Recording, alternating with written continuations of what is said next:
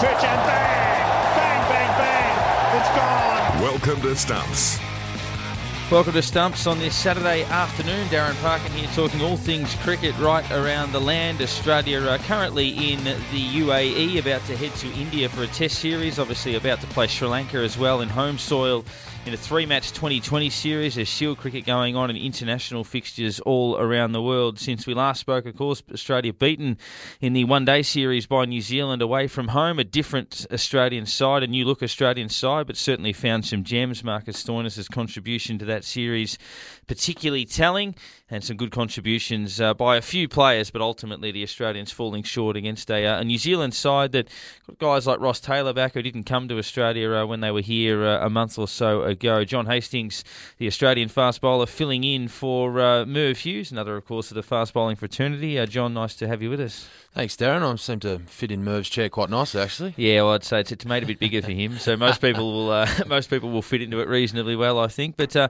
guess, how are you going first and foremost? Last time you played for Australia, you were our most successful player on that tour of South Africa, and unfortunately injuries have hit you since. Yes, just before Christmas I had a little bit of a mishap playing Sheffield Shield cricket for Victoria, and just ran in, bowled a ball and felt a bit of a pop in my knee, and that was pretty much it. That was my summer over. At the time, I didn't really realise how bad it was going to be, but had surgery shortly after I got back to Melbourne from Hobart, and just been in the rehab group with the Victorian Bushrangers and on the long-term injury list, if you like. So it's been a little bit lonely. Missed the Big Bash. Big Bash was unbelievable again, and so it's coming along okay. I started bowling again this week, which is positive, but so for me it'll just be try and get over and play for Worcester in the county championship, and also there's a block of one-dayers just before the Champions Trophy, so I'll try and aim to get back into that Australian team around the Champions Trophy. We heard Ed Cowan talk about Nick Maddinson and how Nick Maddison's taken a break away from the game, and Ed Cowan spoke about how the Australian selectors don't necessarily handle those things very well when players are sort of left out of the side.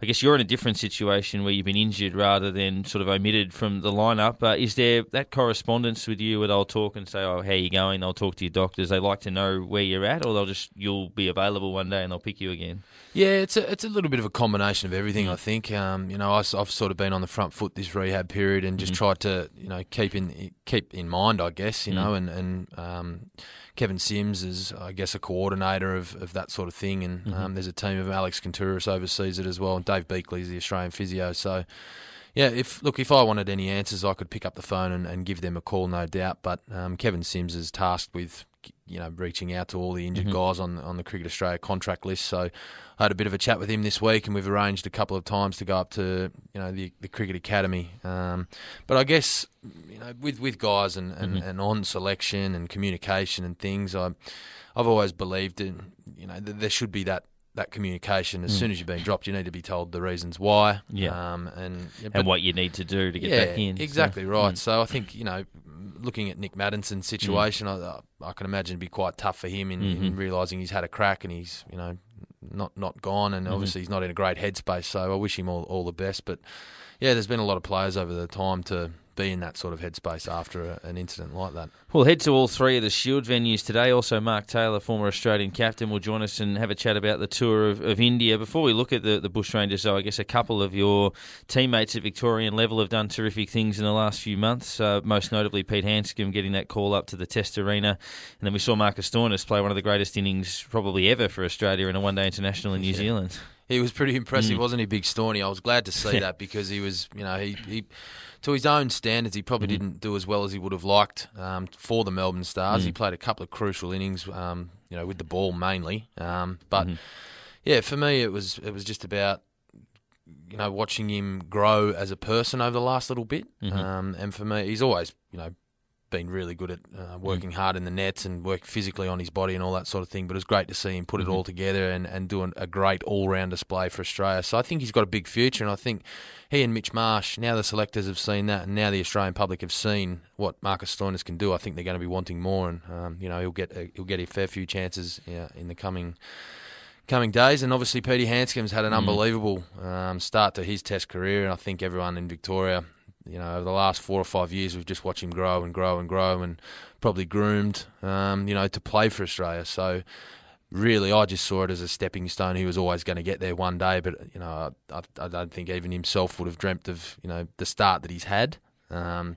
He's just got a great temperament. Mentally, he's really well equipped to deal with the big stage. Nothing really phases him. He's pretty easygoing, and he works really hard on his game. And I think he has the game plan. And as I said, the mental ability to succeed for a long period of time.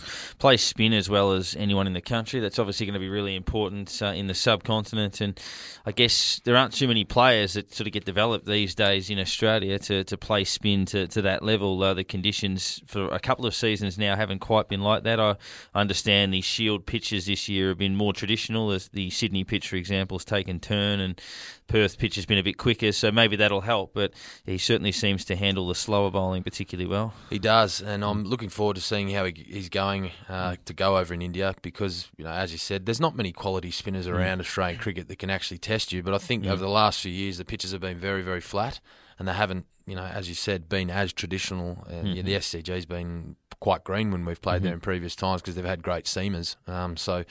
I think there was a directive of Cricket Australia to bring back the characteristics of each individual ground, and that certainly means that the SCG is going to turn, and it has done this year. Looks quite flat up there for this game. I think New South Wales was 6 declared for 605, but as you said, it has been turning, and Pete is very, very well equipped. He uses his feet really well. He's starting to sweep, and he gets deep in the crease and cuts as well. So it'll be interesting to see how he goes. How important do you think the IPL is in terms of preparing Australians now? It used to always be difficult to travel to India. It still is. They're a great side, particularly in home conditions. The conditions, the weather, everything, even the food and things like that, you're confronted with as a challenge for players. But now, obviously, there's a lot of you playing with and against those guys. You might be playing in the same team as, say, Virat Kohli in the IPL, and you're over there for a month or so of the year. So that must make it a little bit more comfortable. Yeah, absolutely. I think everyone will know. Everyone will have been to India. There won't be really too many surprises in the conditions and how hard of a place it is to actually go and travel and play. But I think the good thing about the IPL is you get to pick the brains of certain individuals. And when I first went over and played for Chennai, I had Brendan McCullum, captain, MS Dhoni, captain of his country, Faf du Plessis, captain of his country, and Dwayne Bravo at the time was captain of his country as well. So, I was talking to MS about, playing spin over there, and he was...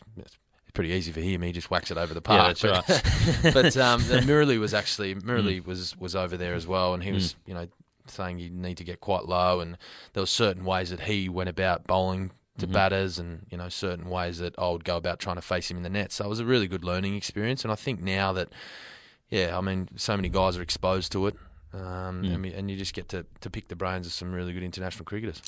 We'll get to a break. We'll touch on the Tasmanian Shield game next. They're battling and have been for a little while. Western Australia well and truly in command in that contest. We'll check on New South Wales and Queensland, where, as John said, New South Wales racking up a massive score, and Victoria getting on top of South Australia after the ball essentially dominated the first day of this match. The bat hitting back a little bit in day two. A bit of an injury scare for Sam Harper. Another good performance for John Holland, who's probably a bit stiff not to be on the subcontinent, but all of that and more on Stumps. Full pitch and bang! Bang, bang, bang! It's gone! You're listening to Stumps.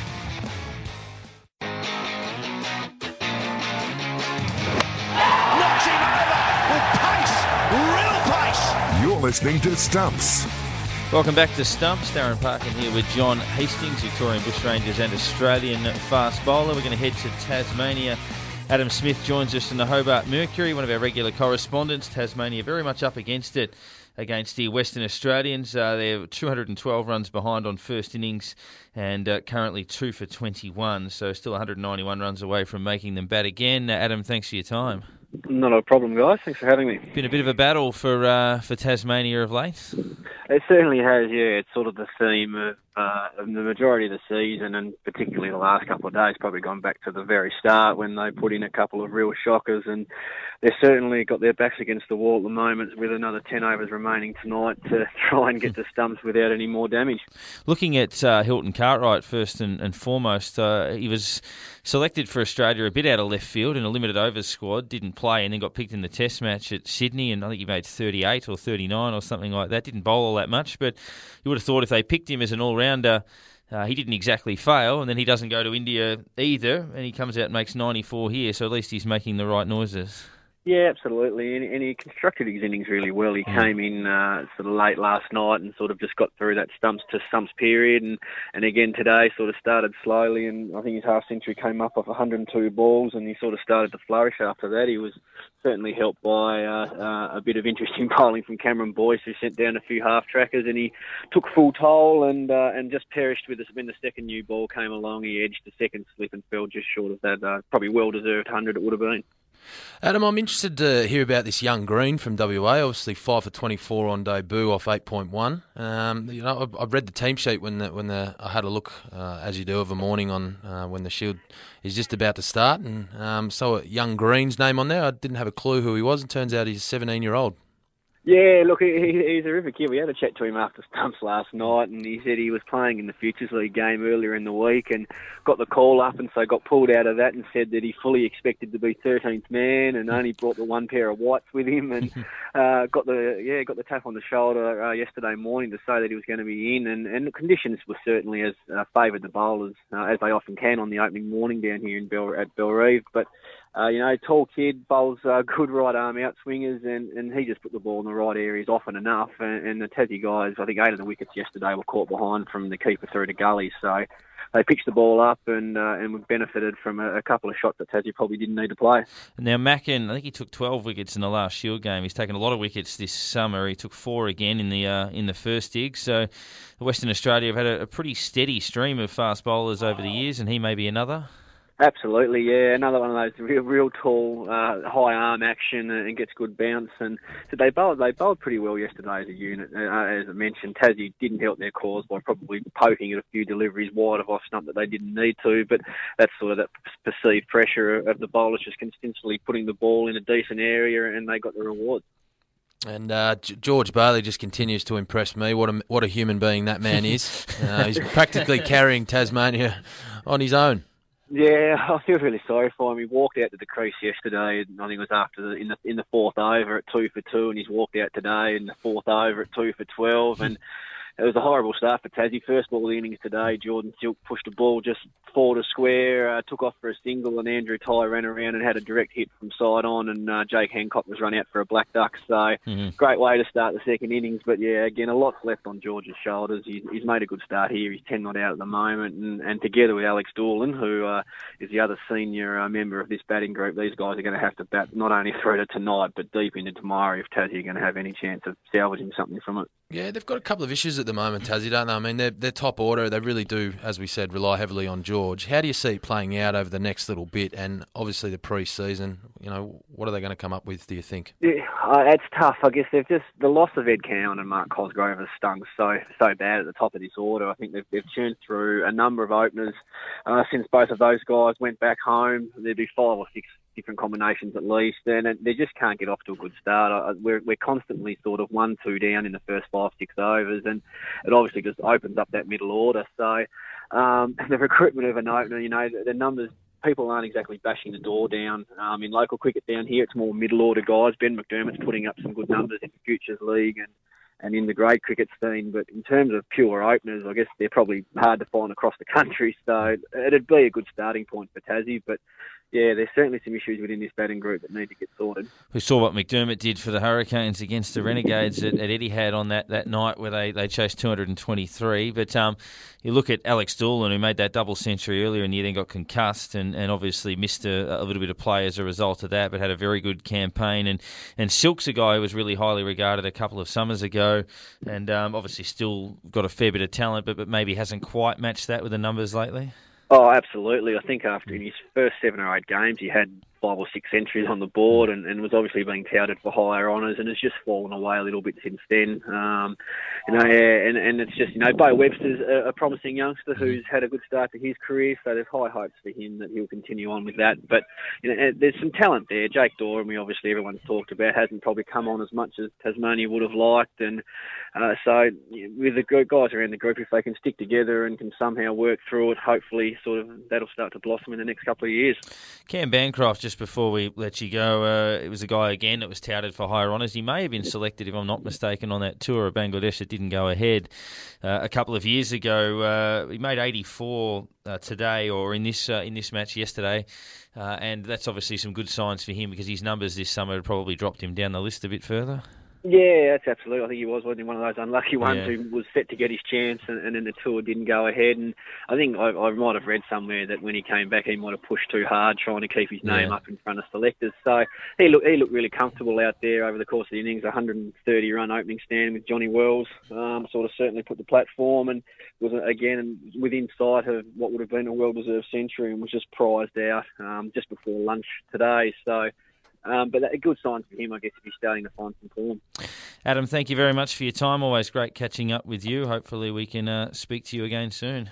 No worries. Thanks very much, guys. Adam Smith joining us in the Hobart Mercury, Tasmania, 2 for 23 now, 189 runs behind, just making Western Australia bat again. But it has been tough, but we spoke about Hilton Cartwright. Have you ever been, as players that are in the Australian system, do you ever look around and think, geez, where'd they pluck him from? Or you've usually got an idea, obviously, a long time before the public that someone's okay? Well, I think normally, in a normal sense over the last few years, you sort of get a gauge of, this guy's quite good or, something like that. But I think now that we're seeing the selectors are more sort of leaning towards picking youth and picking on potential, I suppose there's a couple that are coming out of the woodwork.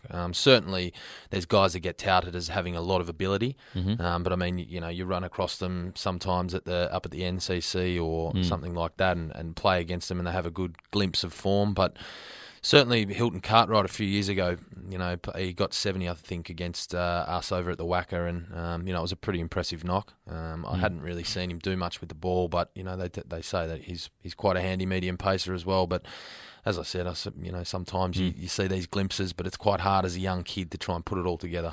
Do you ever, I imagine it'd be difficult saying the John Holland situation that we might touch on later. Is it times where you're thinking, oh, geez, you should be playing for Australia, and then someone else gets picked and you play against that team, and maybe you remind that guy that's been picked ahead of him that you're going to want to play well, our boys should be in the team? Yeah, absolutely. There's definitely a lot of that without. Especially with us in Victoria, we definitely play hard like that. And we seem to miss out a little bit, the Vics, sometimes when selection rolls around. But I guess it's been, certainly in terms of bowlers, yourself, Pattinson, Siddle, Holland has played as well.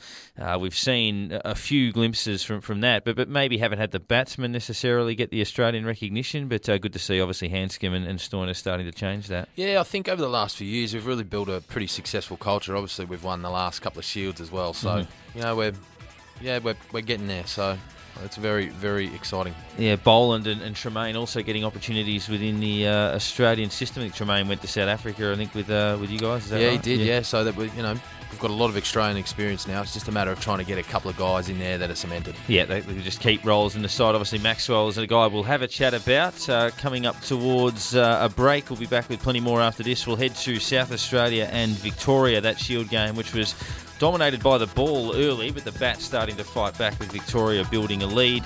And we'll have a chat about New South Wales racking up a mighty score against Queensland, 6 for 600 odd, batting first in that one. Plenty more to come. You're listening to Stumps, Darren Parkin with John Hastings.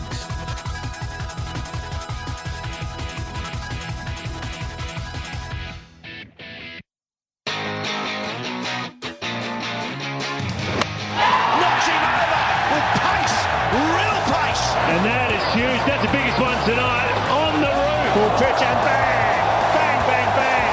It's gone. Welcome to Stumps. Yes, welcome to Stumps, talking all things cricket. Darren Parkin here with John Hastings. Mark Taylor to join us a little bit later on, the former Australian captain. We have a chat about the build-up to Australia's tour of India, currently in the UAE. We might hear a snippet of Ashton Agar, who spoke to the media yesterday at a press conference as part of that squad. But we're working our way through the Shield matches. We just touched on Western Australia being in a commanding position against Tasmania. The Victorian South Australian game has been interesting. We had 15 wickets fall on the first day, but it seems to have settled down a touch since. Richard Earle joins us from the Adelaide Advertiser. Richard, thanks for your time. Darren, how you going? Going along very well. The ball certainly dominated yesterday. The Vics all out for 180 odd, and then they had South Australia 5 for its stumps, but looks to have settled down a touch today. Yeah, as we've seen today, in the second part of today, Travis Dean and Marcus Harris, very handy opening partnership there, and a 1 for 84 in the second innings, all of a sudden the Vicks looking sort of right on top to set a very decent target. And you've seen South Australia fold for sub-200 totals in the last few games, so they're looking pretty good at the moment. The man who did take the wicket was Chad Sayers, who keeps taking wickets, got another 4 in the first innings and would be about as close to a game for Australia as you could possibly be. I don't know what he has to do. He's got 206 wickets at about 23 inside 51 games. He's got, what are we looking at, about 42, 43 wickets already this season, on course for possibly 60 wickets, which would be putting him right up there as a record breakover run for anyone in the Shield. So he is amazing. He makes the batsman play every single ball. He can actually swing it both ways, which is very rare in Australian domestic cricket these days. The knockers on him say he's not fast enough, but he just keeps producing, and he's another exceptional display by him. Yeah, I mean, no one will really know until he gets there, I guess. But another man that I was really interested to see how he went this time, James Pattinson's been a long road back for him. A very close mate of mine, 2 for 59 off 14. It was a little bit expensive, but how did you see his return to play? Yeah, look, I mean, he's a work in progress. I guess the key thing for him is seeing what his pace is like, and his pace seems to be quite decent at the moment. We just don't want him to break down again. He's just doing a managed return, and I think everything is pointing in the right direction for Pato. And I'll tell you what, if he gets his body together, all of a sudden you had that attack we've always dreamed of for Australia. With Cummins, Starkey, and Hazel, that 4 of those blokes. All going strong. That'd be something pretty mouthwatering. We spoke about guys being unlucky to play for Australia, and Chad Sayers being one of those. John Holland would be another. Played for Australia in Sri Lanka, of course, in that last Test match, but has taken, I think, 63 wickets at about 24 in his last 10 Shield matches now as a spinner.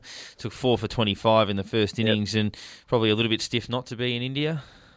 Yeah, I mean, he just had that awful ankle injury, didn't he, during the Big Bash, and that's what really hurt him.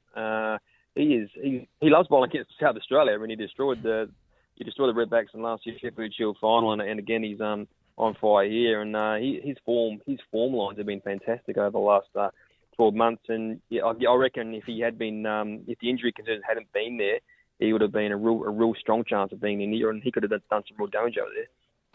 Absolutely. Looking at the South Australian batting lineup before we get into some of the ins and outs of that, Jake Lehmann was the last man out for 92 and continues what's been a pretty fine season for him. That was essentially a lone hand.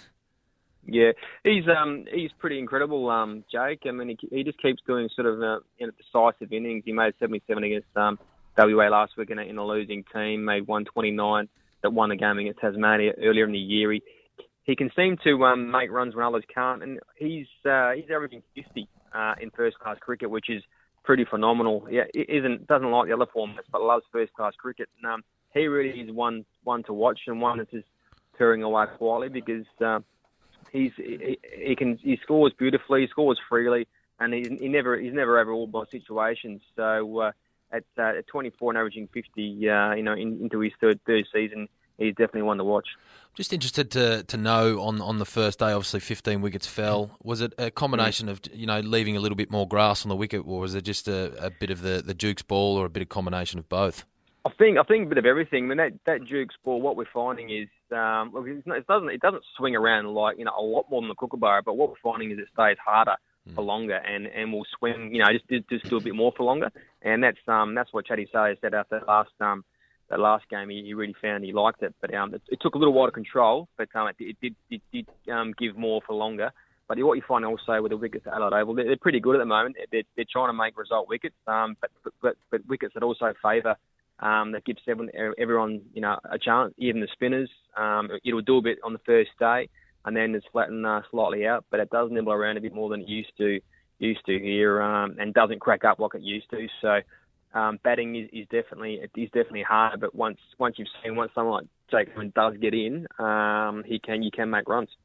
Travis Head missed out a bit with the bat. How's his overall work in your assessment, I guess, across the season? Because we saw him play limited overs cricket for Australia and equip himself quite well, and is considered to be obviously a future Test prospect given that all-rounding capabilities as well.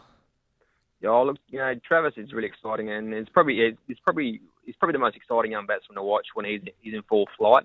Again, he made that 100 for Australia, that made 100 for Australia, but would have liked to have seen him go on for that 50 in New Zealand. He needed another big innings just to really ignite it. International level, that's the only thing keeping him back. He made 130 against Victoria in November, which was in a losing side, which was still impressive. But then again, he's just got to minimise his run of low scores and bridge the gap between his high scores. And like any young batsman, and that's the key for him. But certainly, I know there's big reps on him from within the Australian setup, and then there's waiting for a bit more consistency, I guess, at first-class level from him. Aaron Finch scored a quick-fire 49 yesterday as well, so he's a guy that's probably the one thing missing from his resume. Has been consistent red ball runs. Yeah, it was good to see Finch. He only took 53 balls and he got his 49. I mean, his first-class average isn't what he'd like to read at the moment, but he's still such an exciting, explosive package, and I reckon everyone in Australian cricket would love to see him just, really, really do well in the first-class team because he's just a fantastic bloke to watch. Richard, I got an update here from our physio in the change rooms. He said, I spoke with the accident and emergency trauma doctor, conscious, improving. The CT scan was being normal, no evidence of a fracture or brain bleed. Sammy's not fully recovered from the knock as yet and will be kept in hospital overnight. So I suppose there's a little bit of good news there with Sammy, but what a terrible incident. Yeah, I mean, it was just looking at the replays. I mean, you had Lehman just sort of come around and connect, and it's almost like it was a horizontal, and it sort of slid either under or in between the grill or just under the grill, and it's just taken him somewhere on those cheekbones. And I mean, as we saw Danny Green the other day, if you get knocked on the cheekbone, you sort of lose your balance. Anyone can. So a sort of a sickening blow. It was probably it looked pretty bad first up, but it's good to see he was actually talking afterwards and was conscious pretty well straight afterwards. So that's a positive sign, but it's never a good look on the cricket field. And now the next you probably expect will be without a keeper for the rest of the game. But it's a tough one. And they don't have Hanscom there to take the gloves. No, they can't. Right. On a fairly regular basis. Has there been any talk of maybe just getting a replacement in, or is there any scope for that? Has there been a discussion around the ground at all? I haven't. I mean, there's always Finchy who can adequately sort of keep, I guess. He loves it too. I think he regards himself as a keeper batsman. He does. But I haven't heard as to what the plans are. But I guess this brings this whole issue of wanting to have concussion subs, which has been talked about. And every time you see this thing, these kind of events happen, you think we have to do this in terms of player welfare because it's just otherwise not a great look for the game. Don't know if either of you have seen this. I did show you, John. But if you're going to bring in a keeper, you might not bring in Mushfiqur Rahim from Bangladesh. I don't know if you saw that stumping against India, where he had about 3 chances with Sahar, the Indian keeper, halfway down the track, and somehow did not take the bails off. And it is the talk around the world where he basically had a clean go at the stumps, seemed to just drop short with his hands, and then hovered his hands there, waited for the Indian batsman to come back and then flick the bails off. It wasn't a great look. Oh, no. Yeah, it's one of the worst I've seen, I think. So he might not get the call up. I think Finchy might have that covered. But Richard, thanks very much for joining us on the program. Victoria now 1 for 91, and we'll catch up with you soon. Thanks, boys. Thanks. Richard Earl joining us there. Before we head to a break, we'll just hear a little snippet of Ashton Agar speaking to the media in the UAE ahead of Australia moving on to India, and he's a chance to rekindle his Test career after debuting in England in 2013. Ash, must be pleasing to pick up a few wickets today. Very pleasing to get some wickets, so it's always nice to bowl out in the middle in a competitive environment and against some really good players, so it was a really good hit out actually for everyone. How important do you think these sorts of hit outs and sessions are ahead of the first Test and selection? They're always important, having a centre wicket session. Mind you, it is a practice game, so I'm just taking confidence out of that from my bowling. I'm not really thinking too much about selection, just trying to do the right thing out in the middle. Do you feel like you've already made some adjustments to your bowling in preparation for bowling in Indian conditions? Yeah, definitely. The spinners have been working really closely together in the nets, and it's been really good. Gazza and Sock have been wonderful with their experience, and Shwepo coming in and bowling really aggressively in the nets has worked really nicely as well. So we've had good conversations, and I think we're adjusting accordingly. Yeah. Tell us about Nathan Lyon's catch for Stark's wicket today. I think Starkey didn't think that it carried, but it definitely carried. Great catch, low diving to his right, and it just stuck beautifully. So a serious bit of fielding. Sean Marsh seems to be in some good nick still. How did you rate his innings? He's just been in great touch for a long time now. His innings was just calm and composed, and his feet are moving beautifully, and that's always a good sign when Sean's batting and his feet are moving quickly. That's when you know he's in some good nick, so I'm very happy for him. How are you finding the balance between working on both your batting and your bowling ahead of the Indian series? It's been awesome coming to Dubai to do that, actually, because we've had long net sessions and there's been plenty of time to practice my batting as much as my bowling, and hopefully get a hit out in the middle tomorrow. So the balance is going really well. What did you take out of that Australia A tour to India in 2015? Just learning how to bowl in those conditions, learning the areas, the seam angles, the pace, all the different things you have to do when you're bowling over there, because it is a lot different to how we bowl at home, and I guess we have to get out of our comfort zone and really try some things when we're in India. You made your test debut nearly 4 years ago now. What do you think the main differences are in your game between then and now? I think I just have an understanding of what makes me the cricketer I am, and I think I've matured a lot in the last 4 years. Probably I've played a lot more games than I had when I first played those 2 tests, and I feel like I'm much better prepared for it now, just as a person as well. I think much more calm. Full pitch and bang! Bang, bang, bang! It's gone! You're listening to Stumps.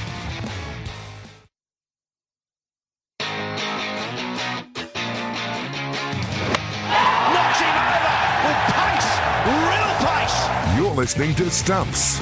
Welcome back to Stumps. Great to have your company right around New South Wales, South Australia, parts of Queensland, into Tasmania as well, regional Victoria. Darren Parkin here with John Hastings.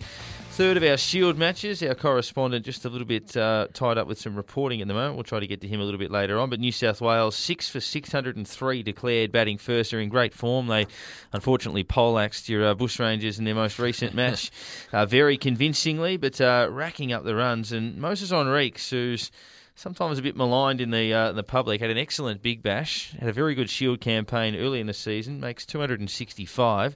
And Peter Neville now 3 centuries in 3 Shield games. Yeah, geez, they've racked them up over the last couple of games, haven't they? A couple of massive scores. Obviously, Eddie Cowan having a double last week as well. So they made 500 in that and then 600 in this. Exactly, yeah. So they're going well. But I'm really impressed with Moses Enriques. I'm from New South Wales, and I sort of grew up playing with him in the underage tournaments. And he was one of those guys that was always going to be touted as a special talent. And, he's had his injury concerns along the way. But, I think the way he's matured, he's captain of both the Big Bash and his, the Sheffield Shield side as well. And, he's just gone from strength to strength. And he's, as I said, he's always been that player that's been touted. But, now he's really stacking up the performances. And if he can keep his body whole, I think we'll see him in Australian colours soon. Yeah, played 5 tests, 4 in India a few years ago. He played in Sri Lanka in the most recent tour. He's probably, again, a little bit unlucky on the balance of form. We'll touch on Neville in a moment. But just putting it in perspective, New South Wales were 2 for 2.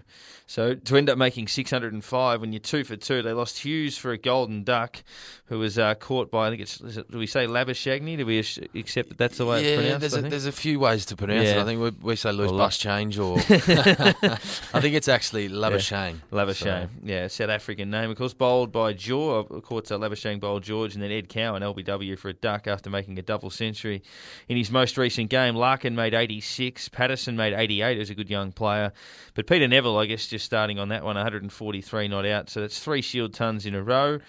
There's all that debate about who's the better gloveman. I know obviously you play with Wadey, and Neville plays for the Renegades sometimes here, but yeah, he's doing everything right. He's doing everything right, Neville. He's always had good hands, and that's never been the issue. I think the reasons why Matty Wade come in was because of his batting and that sort of hard-nosed edge that he gives the Australian cricket team. And Nevy's gone back. He said, I read an article today actually that he confided in some quality humans, and that was Moses Enriques and Stephen O'Keefe, about being at the top level and what they thought he needed to do to get back there. And he said it just clicked for him, and it has, because he's setting it on fire. So if Matty Wade has a lean patch in India and going into the Champions Trophy, who knows? Pete Neville's knocking down the door. He can't do much more at the moment. I don't know if you saw Moses Enrique's gesture late on the first day. New South Wales were 4 for 320 odd. Joe Burns bowled 3 overs at the end of the day, and he bowled the last over of the day, actually, Joe Burns, in some of the fading light. And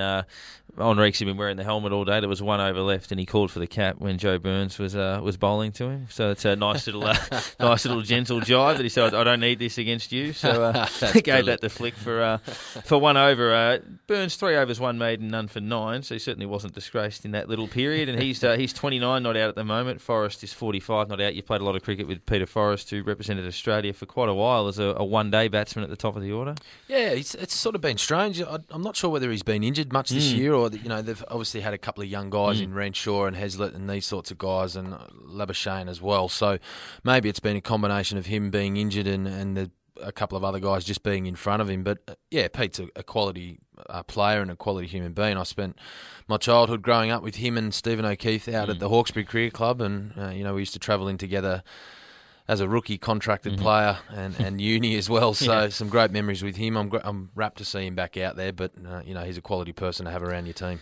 And Joe Burns, as we said, 29 not out. I mean, it's probably difficult for you to discuss selection issues when you're in the Australian frame as well. But talk about guys sometimes being unlucky. Joe Burns came back in when Cal Ferguson debuted. It was a disastrous test match for Australia against South Africa in Hobart, and there was always going to be casualties. I sort of compare that to the next test where Australia played Pakistan, and Nick Maddinson made a duck, but Australia won easily.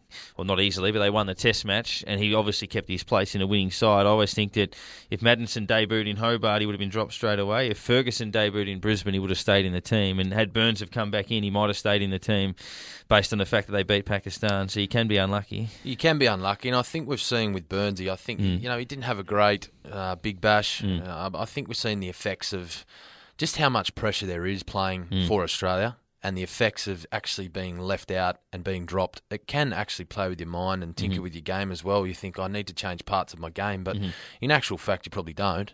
All it is just that lack of confidence in being left out of a cricket side that you don't want to have hanging over your head. And Burnsy's 33 not out at the moment, but I just think it affects you so much, and we've seen it with Maddinson now. Once you get left out of a side, you're just looking for answers. And I think that's what we're seeing with Burns. Plenty of forgotten Australian players in that team, in that game, actually. Obviously, you got Ed Cowan, you got Trent Copeland, who debuted in Sri Lanka a few years ago. Doug Bollinger's running around there, Moses Enrique's, and then you got obviously Joe Burns in that Queensland lineup, Peter Forrest. So a lot of guys we've seen play for Australia who, rightly or wrongly, might have had their paper stamped along the way. But New South Wales 6 for 603 declared, and Queensland in reply none for 81. I guess just on a couple of the Victorian boys that we were sort of touching on before, Glenn Maxwell, I guess the thoughts on him, where he played for Australia in that one-day series but didn't bowl a ball. I guess the interesting one was he's going to go to India as the all-rounder. Travis Head's not going to India as the all-rounder. It was bowling 10 overs every match, essentially. So would it be hard for Steve Smith as captain to sort of go to Glenn Maxwell and say, we still actually rate you, we want you to deliver for us in India, when obviously in Australia he wasn't prepared to bowl him? Well, that's exactly what he's going to have to do, because taking Glenn Maxwell to India, who knows the conditions so well, he's played a lot over there, he's had a lot of success in the IPL over there, so he's a man that you actually need to go to and put a bit of confidence in and say, right, I'm going to have to bowl this guy, so I'm going to have that conversation with him. As for why he didn't bowl during the summer, I'm not too sure. I couldn't work it out. I just thought, here or there, a couple of overs, and sometimes if Glenn's on, he can be a fantastic asset, with bat, ball, or in the field. So Steve Smith's going to have to go to him, and eventually he's going to have to play, I think, because the team balance, and he just knows those conditions so well. If you were picking an Australian team in India, I guess it depends on the pitches, would you pick 3 quicks and 1 spinner and then play Maxwell, or would you pick 2 quicks and 2 spinners and then play, say, Mitch Marsh as your third quick? So go with Nathan Lyon and then either Swepson or Agar, and then Stark and Hazelwood, then Marsh, or go, say, Stark, Hazelwood, Bird, let's say, Lyon, and then Maxwell. I've been thinking about this for a little while and looking back on some of the tours that Australia have been reasonably successful. And for my opinion, I think you play to your strengths, and I think our strengths are the quick bowlers. Yeah. So for me, I'd be playing Glenn Maxwell or even Ashton Agar to a sense, because he can bat. Yeah. So he could slide down. So to Wade 7. at 6, Agar at 7. Agar 7. That looks okay to me. Yeah, I think that could work. But I would play the 3 quicks. I mean, that's just the strength of the Australian cricket team. It doesn't matter if it's spinning square or, I don't think the spinners that we have, no offence to them, are world-class spinners, and that we need to, panic and just say it's spinning, we need to play spinners. I think just play to your strengths.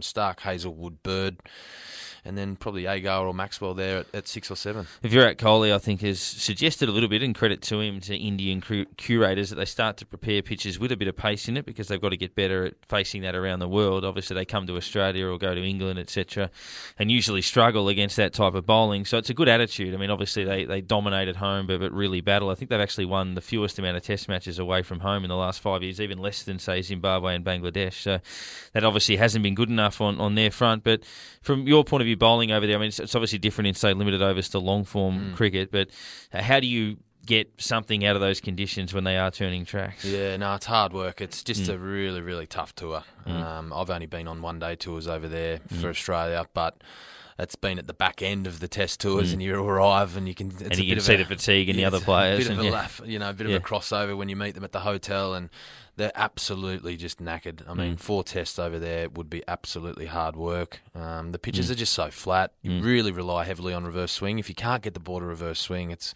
an straight absolute nightmare. Down. It's just straight up and down. It's 50,000 degrees. You're sweating. You've got to come off halfway through every session to change your toes, retape your toes, and then fresh socks, these sorts of things you don't have to deal with in Australia. It all adds up.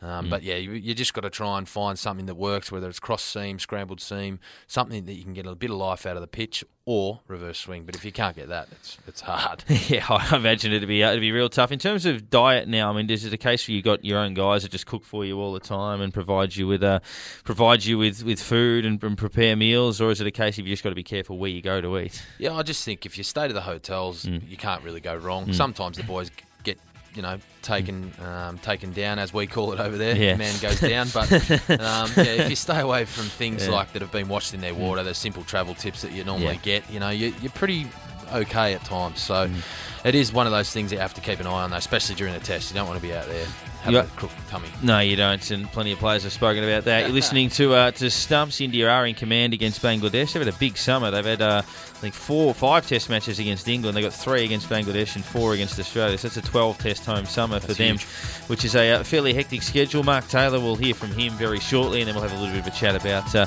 few of the general cricketing matters after this. Darren Parkin with John Hastings talking cricket for Stumps.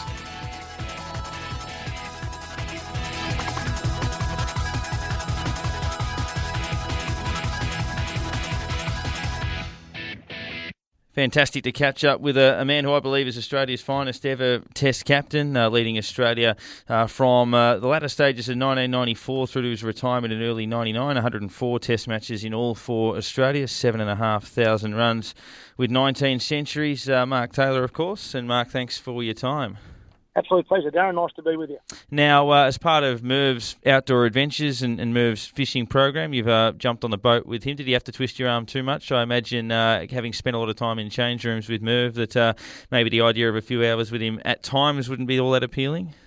It can be sometimes hard work, actually, but no, generally a lot of fun spending some time with Merv, particularly fishing. I think people know who watch the cricket that I love my fishing. I love getting outdoors, and I suppose my first love was always cricket, but I've always enjoyed my fishing. So when Merv asked me to go on his show, which we did during the week, had a lot of fun. We probably didn't get as many fish as we would have liked, but the weather wasn't overly kind to us. But all in all, we had a lot of fun, as I always have when I spend a couple of days with a big fella.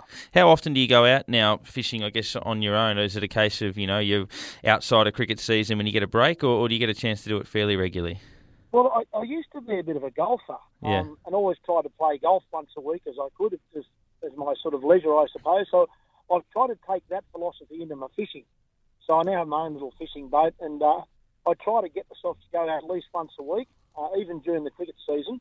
I try and get out there and even just a half a day, if I can, and throw a few lures for some brim and flathead or whiting or something like that, just to, I suppose, clear the mind. And as I said, I enjoy the outdoors. So to me, I find it very relaxing and a nice way just to pass half a day.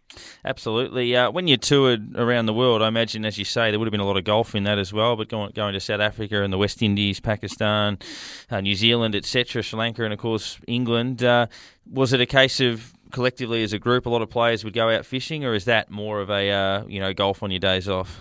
No, it was generally golf on the days off when I played cricket. I suppose it was one of those games in a way it was easier to organise.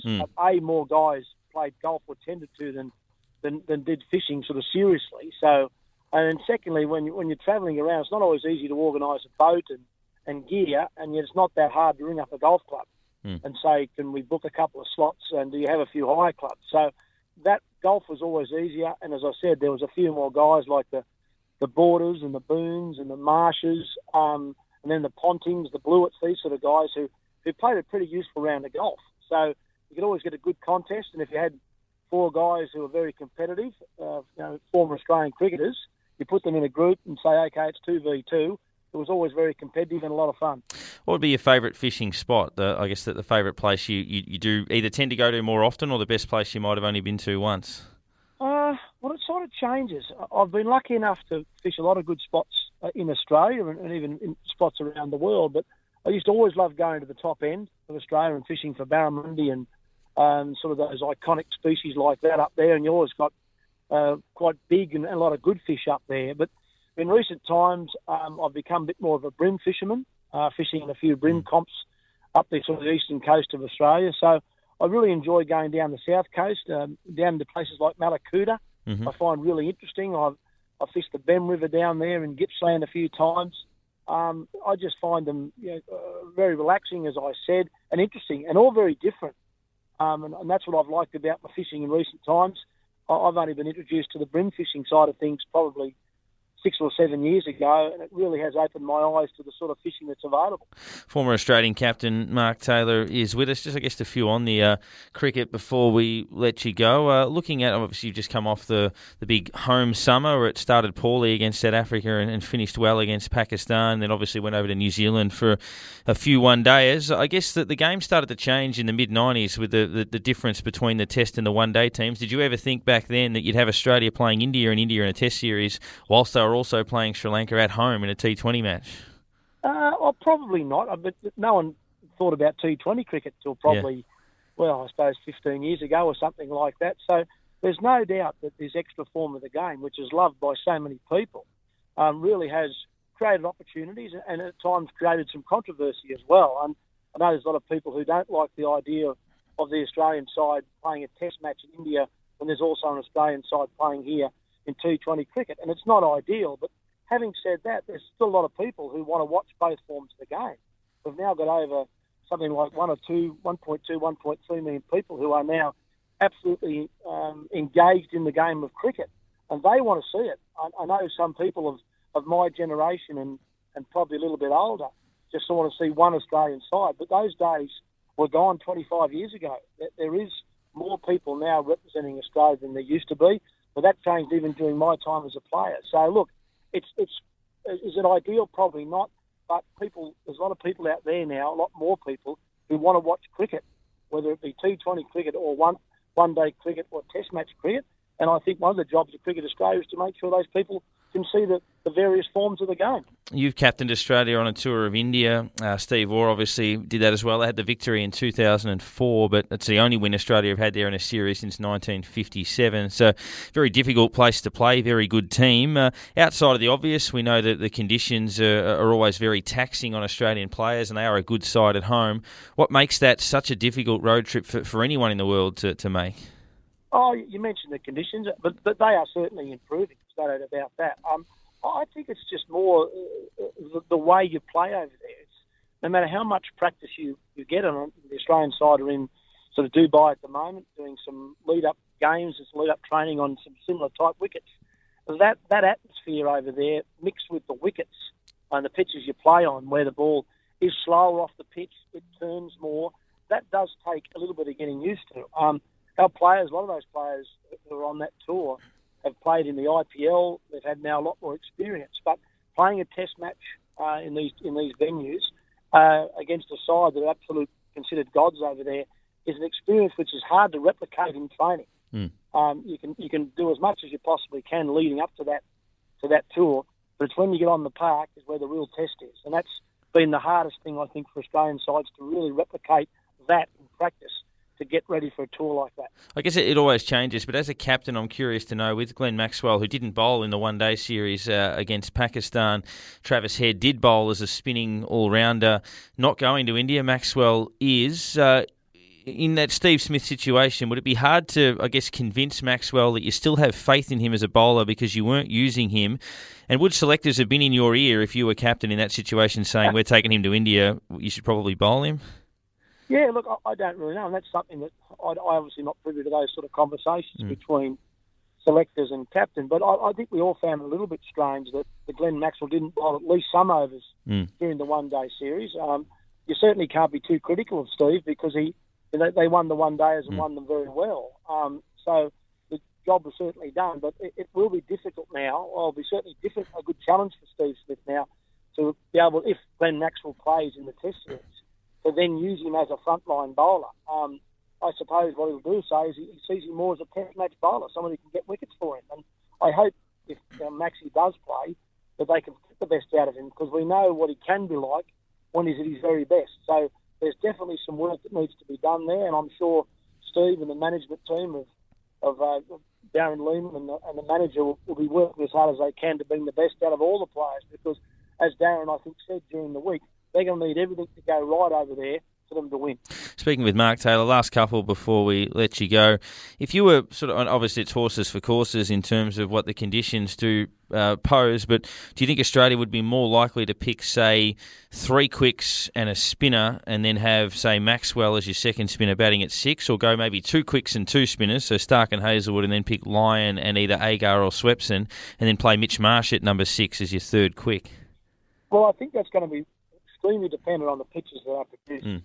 I've heard different reports about the sort of pitches that Australia are going to get. There's one train of thought that suggests that Australia are going to get slow turning pitches without much grass in them. But I know that I've heard from Virat Kohli, who I've got a lot of time for. He's been encouraging ground staffs and people over in India to produce just good test pitches because he knows that his batsmen need to start getting used to playing Australian sides on faster, bouncier pitches as well, if they want to be considered good all-round cricketers. So I'll be interested to see what sort of pitches they do produce. If they are what you'd call just a good, even test pitch, I think Australia will err towards the 3 quicks because that's where we've had our success in the past. If they are low and slow, I think you might see 2 spinners and even maybe a third spinner if they put out real turners. I think the batsman, in terms of the balance of the batting lineup, is sort of better equipped for Indian conditions. We know Hanscom is a terrific player of spin bowling. We know Smith and Warner can handle those conditions. Renshaw looks to have a very solid technique, although obviously getting exposed to that heavy spin would be probably for the first time in his career. But it looks like the batting's okay.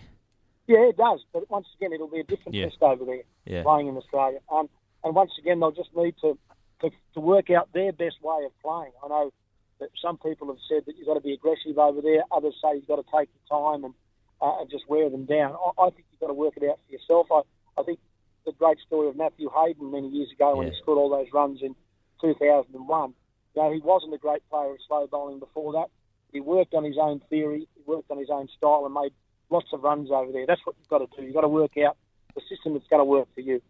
And just finally, do you feel Australia can be competitive over there? We've spoken to Ian Healy, who feels that they can. India have been eating up everyone. They beat South Africa, they beat England at home, they smashed New Zealand. So they've been sort of running through teams. Can Australia avoid that? They can certainly be competitive. I've no doubt about that. But obviously, making runs is going to be the key, particularly in the first innings. Need to make big scores and then bowl, obviously, consistently and just about catch everything. Put India under some pressure. Mark, thank you very much. Always a pleasure catching up with you and regaling some stories out in the boats at Merv, and people can obviously catch that on Merv's Outdoor Adventures. Absolute pleasure, Darren.